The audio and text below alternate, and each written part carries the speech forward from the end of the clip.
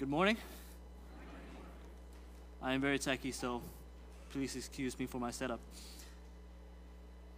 It is an honor and a terror to preach the Word of God, thinking about all the weight of accountability to preach, but it is also a huge joy to share the Word of God with you. And as the Bible says, behold how good and how pleasant it is for brothers and sisters to dwell together in unity. Amen? All right, I discovered my love of telling stories from preaching, actually. And today, I'm tasked to tell a story of Abimelech, son of Gideon, the tyrant of Book of Judges. If we can turn to Book of Judges 9, as Carson have read earlier, I appreciate that. This story is definitely not a fairy tale with a happy ending. It is a very hard to swallow story of betrayal, mass destruction, and injustice, all caused by the sin of self-worship. By the end of the sermon, I pray that the Lord will make us remember God's holiness in judgment and mercy, and cause us to forsake sins and submit to Him. So for the first section of the sermon, I'll be going through the narrative and make you all understand it the way the author wants you to. Then I'll make the sermon points as we draw near to the end. I recommend you taking notes alongside your Bible, alongside your notes, because there's a lot of details in the story that I prefer you not to miss, but you can make notes however you like. And I guarantee you there is no shortage of amazement along the way. So let's dive into the scriptures. Let's go to Judges 9, chapter 1. Actually, let's go to Judges 8 before we head into the main story. Judges 8, verse 29. It's the death of Gideon. We ended the story of Gideon 2 weeks ago at chapter 8, verse 29 to 35, and Pastor Brian concluded his sermon on Gideon's king syndrome. What were the symptoms? It is written that in the 40 years of Gideon judging the land of Israel, Jerubbaal became his name, which means let Baal contend. He amassed so much wealth that he was able to have 70 legitimate sons and however many daughters through his many wives. He also had an illegitimate son through a concubine by the name of Abimelech, which basically means, my daddy is the king. It is very on the nose. He also died a king's death, buried in his father's tomb, symbolizing the worth of his inheritance. If Jerubbaal wasn't a king, I don't know who can be called one. But what happens next? Notice the phrase, as soon as, in verse 33 in chapter 8. As soon as Gideon died, the people of Israel turned again and whored after the Baals and made Baal-berith their god. Immediately, without pause, as soon as the news of the death of Gideon spread, people stopped hiding their idolatry. They put the Philistine god on the table. They don't have to hide it anymore. It's kind of like when you're on the clock in the office and you are using the computer, but you're really playing a game or something. But when the boss comes by, you Control D to the desktop and say to the boss, "I'm only opening Excel," and then the boss walks away, and then you go back to your game again. This is exactly like Israelites. The Israelites had a heart of rebellion all along, and they were committing idolatry. The author of Judges made a narration here. Notice verse 34 and 35. And the people of Israel did not remember the Lord their God, who had delivered them from the hand of all their enemies on every side. And they did not show steadfast love to the family of Jerubbaal, that is Gideon, in return for all the good that he had done for Israel. The author emphasized the tremendous grace God has shown Israel. He says, all the enemies on every side he has delivered them from, as well as the disloyalty of the people towards God and the family of Gideon. He says they didn't remember. They didn't show steadfast love to the family of Jerubbaal. And behind all this, you can feel the chill of the righteous fury of the Lord from these plain words. And you almost want to say, I have a bad feeling about this. And God's judgment falls on the people. That does happen through Gideon's illegitimate son, Abimelech. But before we move on, I really want to focus on Gideon. Gideon said all the glory to God, but he lived just like a king, taking advantage of his calling from God. And we know the outcome of those who steal glory from God. Gideon failed both personally and corporately. When Gideon took God's glory to make profit for himself, to make everyone worship him instead of God, he provoked God to jealousy. And we know God said he is one.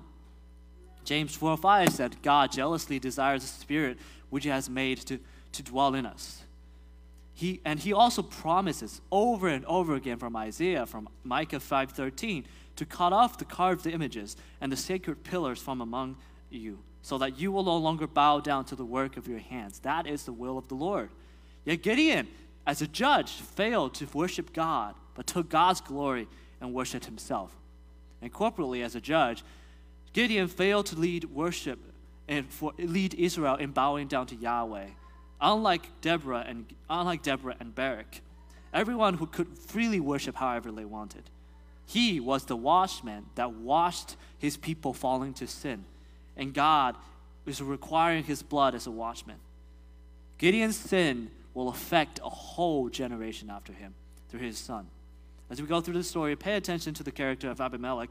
As Gideon's illegitimate son, he will become even more ruthless in his pursuit of power. So let's turn to chapter 9. Just like how Darth Vader greeted the rebel gang on Cloud City, Abimelech the tyrant immediately becomes the villain of the story. It is written here in verse 1 that Abimelech went to Shechem to his mom's family to convince the people to make him king. Now Shechem at this point is not a small town like Downingtown, PA, but it's more like Philly or Gettysburg to the history of the United States. It was where God appeared to Abram to make a promise with him. It was also the first place of the altar in the promised land. Shechem was a place of worship, of serving the Lord.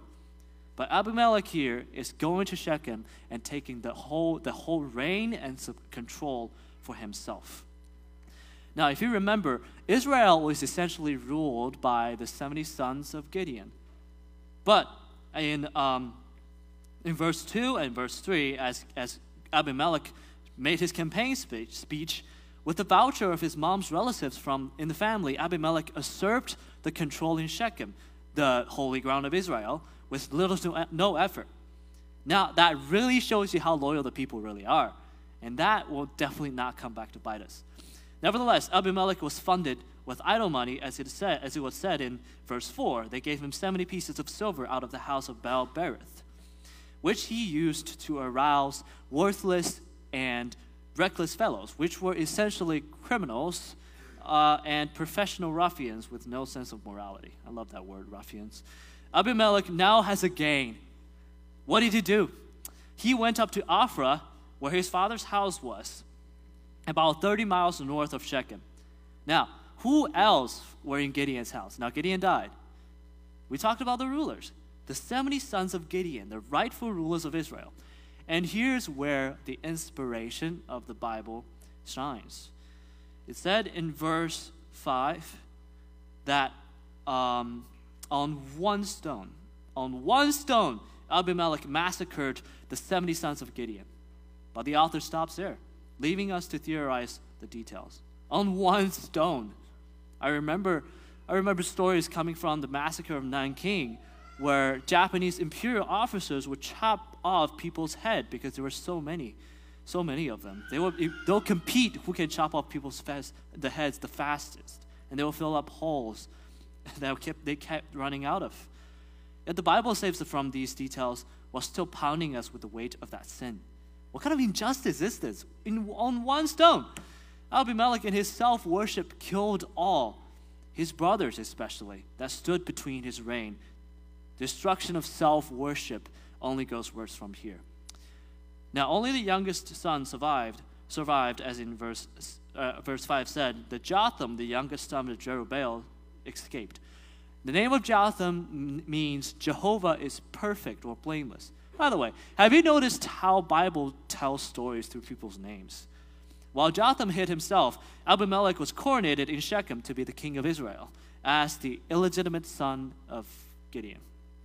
As we look back at history, all the tyrants in the past manipulated everything around them to seize power unjustly, became tyrants for their own realm. Abimelech would be one of these tyrants. Now, when Jotham heard the news of usurpation of Abimelech, he went and spoke to all the people of Shechem on a nearby hill, looking over the whole city, starting from verse 7. Although the Bible doesn't tell us what gave Jotham the courage to stand up against his brother's killers, his name, Jehovah's Perfect, might give us a clue. He gave a fable of trees choosing a king. Now, if you read it by itself, it might not make any sense to you, as it didn't make any sense to me. But essentially what he said was, the trees went out to anoint a king over them. And they went by an olive tree, a fig tree, and a grapevine. All these trees and plants were valuable and magnificent crops of Israelites. But they passed on to the bramble, which is basically a thorn bush. Brambles were not at all valuable plants. They don't produce food, they're too small, and it's too scraggy to provide any shade under the Middle Eastern sun. And they easily catch on fire and can spread out to the plantations around them. So the bramble said in verse 15, if in good faith you are anointing me king over you, then come and take refuge in my shade, but if not, let fire come out of the bramble and devour the cedars of Lebanon. And this really is an absurd statement. We already talked about how short the bramble is, but the bramble is demanding every tree, including the fig, the olive tree, extremely tall trees to take shade under a plant that is no taller than 1.5 foot taller. Yet the bramble then threatens all the plants that in case of any rebellion or any disobedience, the fire will come out to burn them all with itself. And if it still doesn't make any sense to you, Jotham explains the fable. Jotham first recalls the ugly usurpation of Abimelech, what he did to the house of Gideon out of unthankfulness and just forgetfulness, killed 70 sons of Gideon, exposing their treachery and their proneness to backstabbing. He then holds it up to their face and basically said, if you have in good faith, if you have dealt with my family, my father Gideon faithfully, who has saved you out of sins, who have delivered you, as you called, if you have been fair, if you have been loyal to my family, and let's face it, you haven't, but if you have, may you find blessing in the bramble king. But if you haven't, and let's face it, you haven't and you won't, let y'all and Abimelech destroy each other in treachery. Jotham essentially warns the people of Shechem, if you dare betray the bramble king, who is no good at ruling anyway, you know the consequences, destruction. And what follows next is no less than that. So now, we have the tyrant Abimelech, who will kill everyone opposing his power, sitting on a throne, ruling over a people who are prone to betrayal. And nothing will go wrong, right? Now, come back next week. I'm just kidding. And so as we move into the second act of the story, verse 22, let's pay even more attention to this. And we're told that Abimelech ruled over Israel 3 years in verse 22. We don't know what he did as a king, how he ruled, or whether people liked him or not. Yet the author of Judges shifts to Yahweh, the God of Israel, after what feels like a long time he was mentioned. He says in verse 23, God sent an evil spirit between Abimelech and the leaders of Shechem, and the leaders of Shechem dealt treacherously with Abimelech, that the violence done to the 70 sons of Jerubbaal might come, and their blood be laid on Abimelech their brother, who killed them on the men of Shechem, who strengthened his hands to kill his brothers. Just when God seems out of the picture, he reminds us that our Lord is still in control in the time of extreme injustice and chaos. God is acting out his own righteous judgment against evil, using evil. So there are 2 points to be made here. Firstly, he clarifies that it wasn't the curse of Jotham that had the power, but rather God acting out his own will. Some thought that curses will have some mystical power, but here the Bible clarifies that Jotham merely saw through the fragility of this reign and correctly made his words. Secondly, God is not the source of evil, but graciously he uses evil to achieve his righteous purposes. Aren't you glad about that? In this case, God repays the men of evil with the evil they had done. God didn't make the spirit evil, but made the evil spirit serve his own good purpose of punishing evil men for the evil they had done. As we will see exactly that. So Abimelech is repaid with the evil he committed with one stone. Spoilers. The evil spirit stirred, and the people of Shechem started plotting the betrayal. They first tried stabbing Abimelech in the back. And we read that in verse 25. We are told that the leaders of Shechem put men in ambush against Abimelech, hoping to catch him off guard in the field. While they never caught and killed the Bramble King, they made profits, robbing everyone along the way, and someone tipped off Abimelech. And I want you to make a special note on this phrase, and it was told to Abimelech. We will see that a whole lot. And the news made Abimelech suspicious of the people. Though he wasn't sure the ambush was for him, he will not let this go in his paranoia. All who seek power unjustly are paranoid of losing their power, as we have seen in his recent history. So we are seeing the work of God is doing through the evil spirit, stirring up tension between Abimelech and the people of Shechem.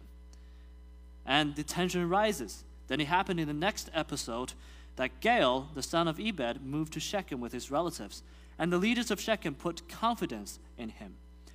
So Gael is usurping rule almost the same way Abimelech did, using his relatives. It also happened to be the grape festival, and the people of Shechem took every drop of grape juice, wine, and got drunk, and drunkenness exposed their true heart against Abimelech. It says that people reviled Abimelech. Gael took this opportunity and gave his campaign speech while being drunk, as it is said in verse 28. Who is Abimelech, and who are we of Shechem that we should serve him? Is he not the son of Jerubbaal, and not Zebul, his officer? Serve the man of Hamor, the father of Shechem, but why should we serve him? Would that this people were under my hand, then I would remove Abimelech. I will say to Abimelech, increase your army and come out. So what Gael said was claiming to be related to the founding fathers of Shechem, which were even more important than Gideon's position, which Abimelech used in his speech. But Gael outright challenged Abimelech's reign, which was of course symphony in the ears of the people of Shechem, but you can imagine how much rage is spurred up Abimelech and whoever followed him. And now Zebul, who was one of the professional ruffians Abimelech gathered, was still the ruler of Shechem at that time. When his reign is being challenged and despised, his anger burned, his city turned against him. But he needs an army. So he thought he could call his boss and gather the mob army. He then told Abimelech, the second time we heard this phrase, that in verse 31 to 33, behold, Gael, the son of Ebed, and his relatives have come to Shechem, and they are stirring up the city against you. Now therefore go by night, you and the people who are with you, and set an ambush in the field. Then in the morning, as soon as the sun is up, rise early and rush upon the city. And when he and the people who are with them come out against you, you may do to them as your hand finds to do. So Zebul suggested the dirty tactic of ambushing civilians in the field when people go out to work in the morning. And now, as we shift to Abimelech's perspective, his suspicion is confirmed, and Abimelech's anger burned. The nature of revenge and power hunger his father had magnified in him. He is out for blood. He took his four companies and set an ambush by night. But as soon as he saw Gael, he couldn't hold his anger and charged Gael. This is in verse 34. Now, I love discussing military tactics, so let's do exactly that. What happened was Abimelech abandoned his original plan of an ambush in the morning and rashly charged Gael in rage. Now, normally this would lose him all the surprise factors and tactical advantages, because now he must lay siege to the city wall against the well-placed defenders of the city, like hot boiling pan of oil or archers along the city wall. But still, two things gave him the upper hand. the darkness of the night, and Zebul. In the dryness of the Middle East, there is little to no vegetation. So if you have 1,000 men coming down a hill from maybe a mile away, you will see that clearly. There's nothing to hide from. But the shadow of the night made Gael doubt it just enough. And plus the word of Gael, who convinced him that you mistake the shadow of the mountains for men. It held him up long enough so that Abimelech could get close to the city. And as the man drew close to the city, so to the point that there's no mistaking, Zebul taunted him in verse 38. He says, "Where's your mouth now? You who said, 'Who is Abimelech, that we should serve him? Are not these the people you despised? Go out now and fight him, and I will sit and watch and laugh at you.'" So Gael had to awake these men and the leaders of Shechem with sleepy eyes against Abimelech, who is out for blood. The battle only went one way. Abimelech crushed Gael's men, and he had to flee. Zebul completely drove out Gael and his relatives from Shechem so they can never come back. And again, the Bible only gave us a glimpse of the horror of the war. As it is said, a great amount of people fell wounded up to the entrance of the gate. So what happened was Abimelech chased the people of Shechem to the point until the city gate was closed on him. Think about the field in front of the city they had to fight. Maybe 2 miles, maybe 3 miles long. Abimelech chased the people until the city gate. Even then, his primary target was Gael. But seeing that the leaders of Shechem were in Gael's army, he knows that the city has turned against him. And he can have none of that. He will have all killed who don't give glory to him alone. What happens next from verse 42 is what I call war crime number 1, intentional massacre of civilian. On the very next day, Abimelech was told that people went out into the field. Enough said. He took his men, intending to kill all of them. Now, if you randomly started reading Judges at this point, you must think, wow, this Abimelech guy must be a megalomaniac and a warmonger to go after civilian like that. And that is even more true in the context. Abimelech's sin of self-worship ran so deep that it completely consumed him and everybody around it. He demanded glory, and if not met, he unleashes violence and until everything either submits or gets destroyed. Now, after the failure of taking the city last night, he can't let that happen again. So he split up his army. He took 2 companies and rushed the gate before it was closed, and left while leaving 2 companies to slaughter anyone standing in the field. Now, for those 2 companies standing in the field, think with me. Many felt wounded last night in the field. So, there are no fighters left in the city. Who are they killing? Those fighters, the families and relatives of those fighters who fell wounded on the field. Abimelech is out for genocide. Scripture told us that in verse 45, Abimelech fought against the city all that day. He captured the city, killed the people who were in it, razed the city, and sold it with salt. Not only did he kill everyone in the city, he scourged it and rendered it uninhabitable for at least a decade. This is the holy place for Israel. This is where God is worshipped. And now, look at where the sin has brought Israel. Total massacre, humiliation done by the Bramble king, from whom fire literally came out and consumed the city of Shechem. And what happens next is very horrendous. In verse 46, Abimelech then committed another war crime. He was told for the 4th time that the leaders of Shechem escaped to the idol temple on a hill outside the city. Now, this is the same idol, by the way, that Israel openly worshipped after Gideon died. This is also the same temple where the people of Shechem drew 70 pieces of silver to fund Abimelech's usurpation. It was probably a temple fortress enough to harbor 1,000 people, with walls all around it with a tower in the middle. Notice the wording in the verse. He was told that all the leaders were gathered together. What do you think he's going to do with that information? Now the Old Testament loves to write story this way. If something has happened, a summary will be given, and then the Old Testament writers will supply the details. For example, in verse 43, we were given a summary that Abimelech eventually killed off the city of Shechem. And verse 45 verse 44 to verse 45 supply the details. Now, read with me. The author of verse 48 and 49 didn't. He wants to highlight the details. What is the detail? It says, and Abimelech went up to Mount Zalmon, he and all the people who were with him. And Abimelech took an axe in his hand and cut down a bundle of brushwood and took it up and laid it on his shoulder. He said to his men who were with him, what you have seen me do, hurry and do as I have done. Now, how many of you have started a fire in a fire pit?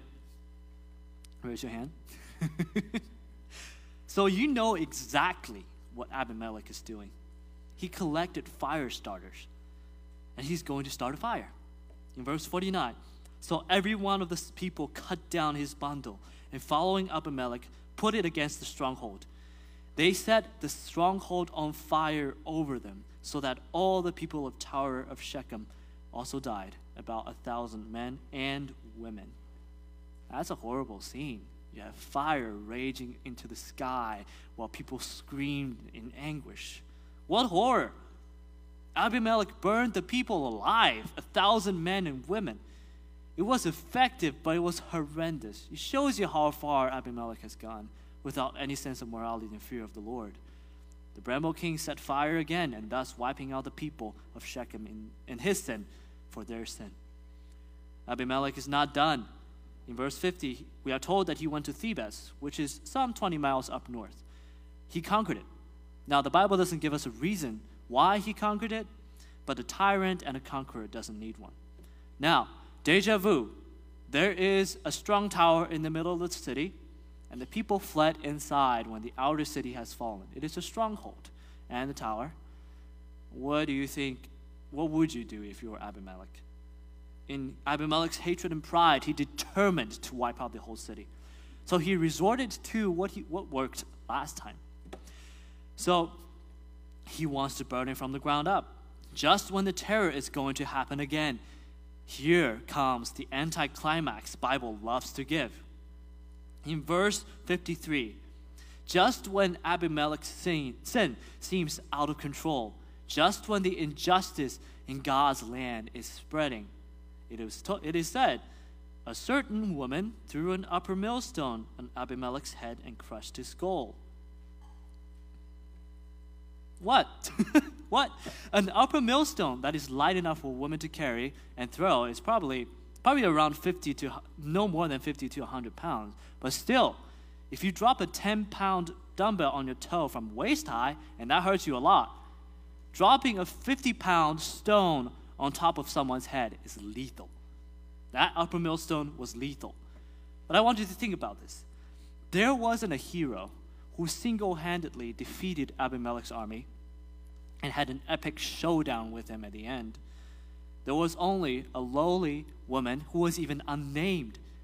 Jael was named, but this woman wasn't even named, who carried one stone, went up the tower, and dropped it as the Galileo's gravity experiment, and nailed Abimelech's head so that no one can take the glory of judgment from God this time. Thus, the megalomaniac tyrant is on his last breaths because of an unnamed woman. Even then, he would not give up his pride and accept his shameful end, but turned to his armor-bearer and said, "Draw your sword and kill me, lest they say of me, a woman killed him." And his young men thrust him through, and he died. Ironically, that is exactly how Israel remembered him as. In 2 Samuel chapter 11, 21, you don't have to turn there. When David is committing adultery with Bathsheba, he's trying to kill Uriah by the hand of the Philistines. And when that is done, Joab did so by sending Uriah near the city gate, and he was caught in enemy lines, and he was killed that way. Now, when Joab is sending the report back to David, he predicted what David would say, and David would probably say, Why did you send my men close to the city? Why don't you remember that Abimelech, the son of Gideon, was killed by a woman who threw an upper millstone on him?" So it really became a shame and just a failure to Israel. "And the bramble king is dead, thus repaid, crushed by one stone." The men of Israel saw the death of their leader and went home, pretending to have nothing to do with the evil they have committed. Now we're going to pause here for a moment. Abimelech's story is definitely one of those that feels suffocating when you actually read it.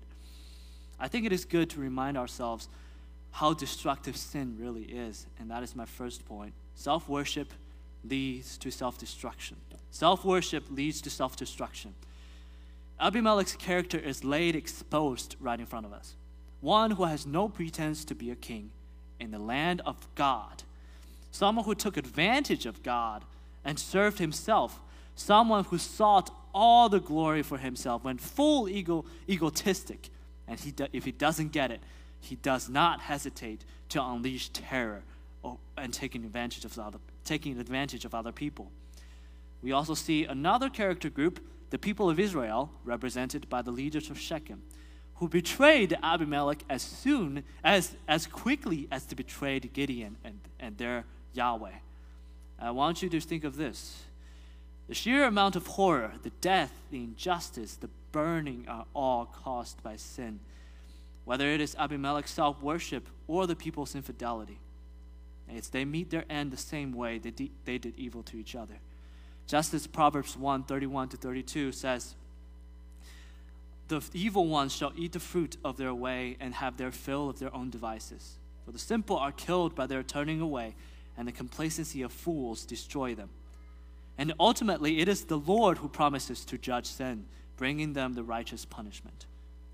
If you have not been saved and haven't given your life to the glory of God today, know that whatever you think will give you joy, peace, power, or wealth in this life will enslave you and ultimately destroy you.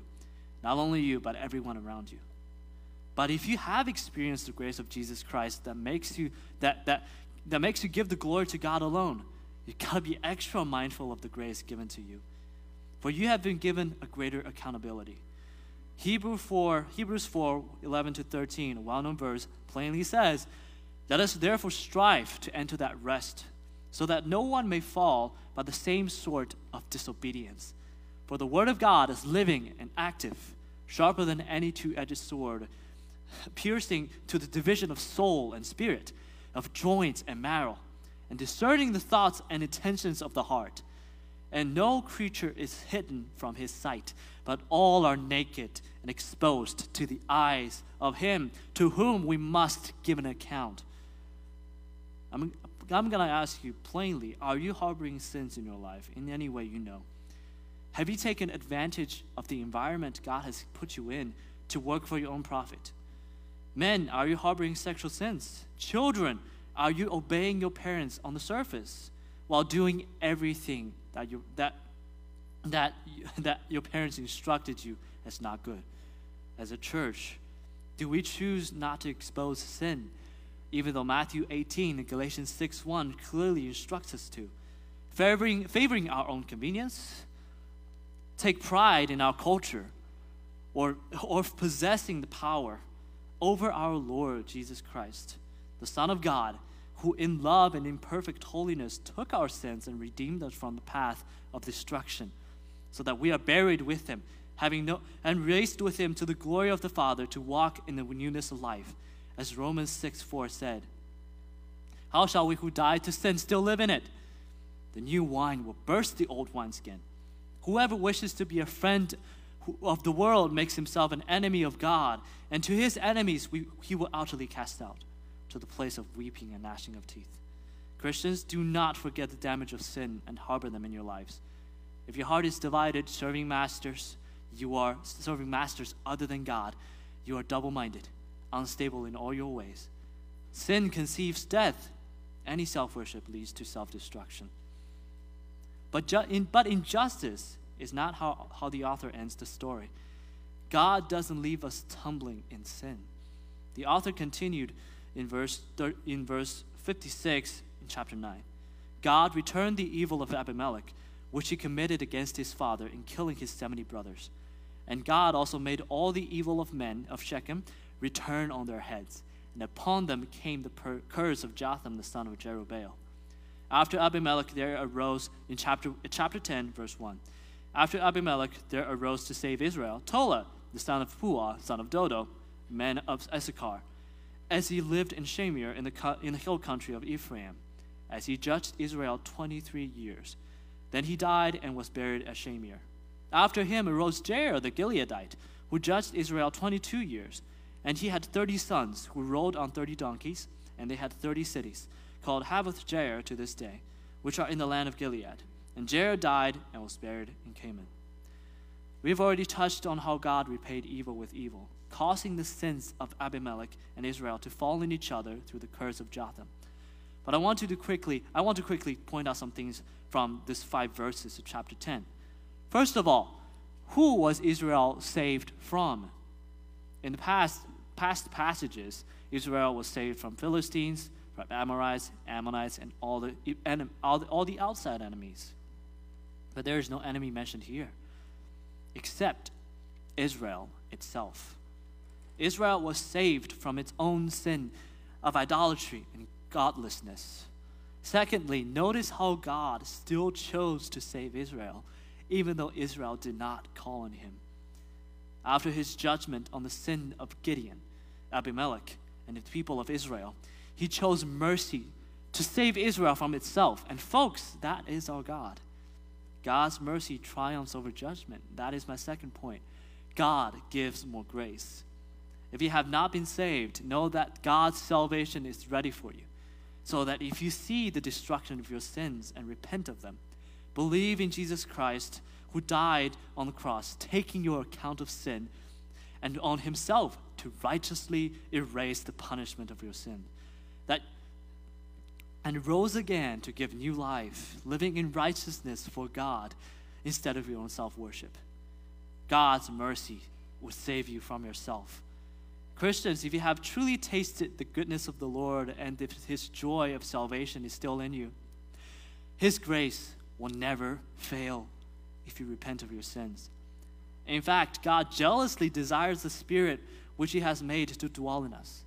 God is not a merchant who deals grace when you do good things for him. Instead, there is nothing you can do to merit his grace, except that he chose to love you first, and he put his Spirit in you so you can love him back.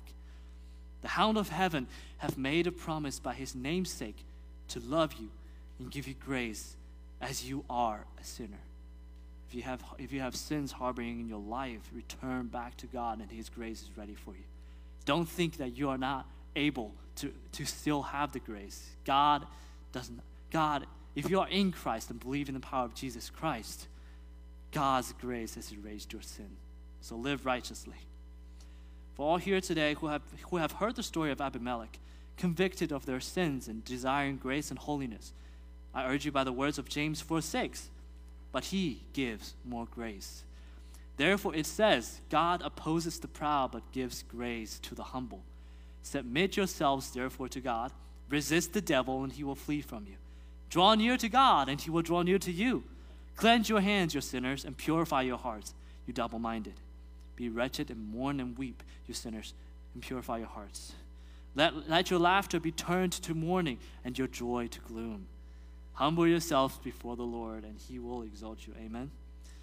God is giving us a warning. Destruction and judgment will fall on whoever chooses to sin against him. But this is an act of mercy.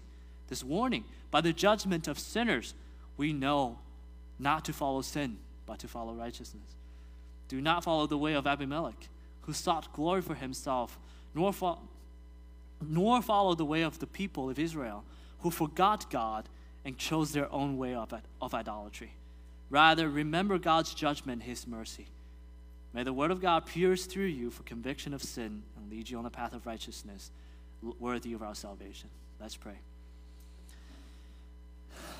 Father, reading this heavy passage, Lord, use your warning. Let us heed that warning. Do not harden our hearts, Lord. Lord, soften our hearts, Lord, to have the conviction of sin, remember what you have saved us from, and live that way. Lord, if we are your people, as Israel was your people, as we read this, let us follow you. Let us obey you, as you are our God, and we remember you. In Jesus' name, amen.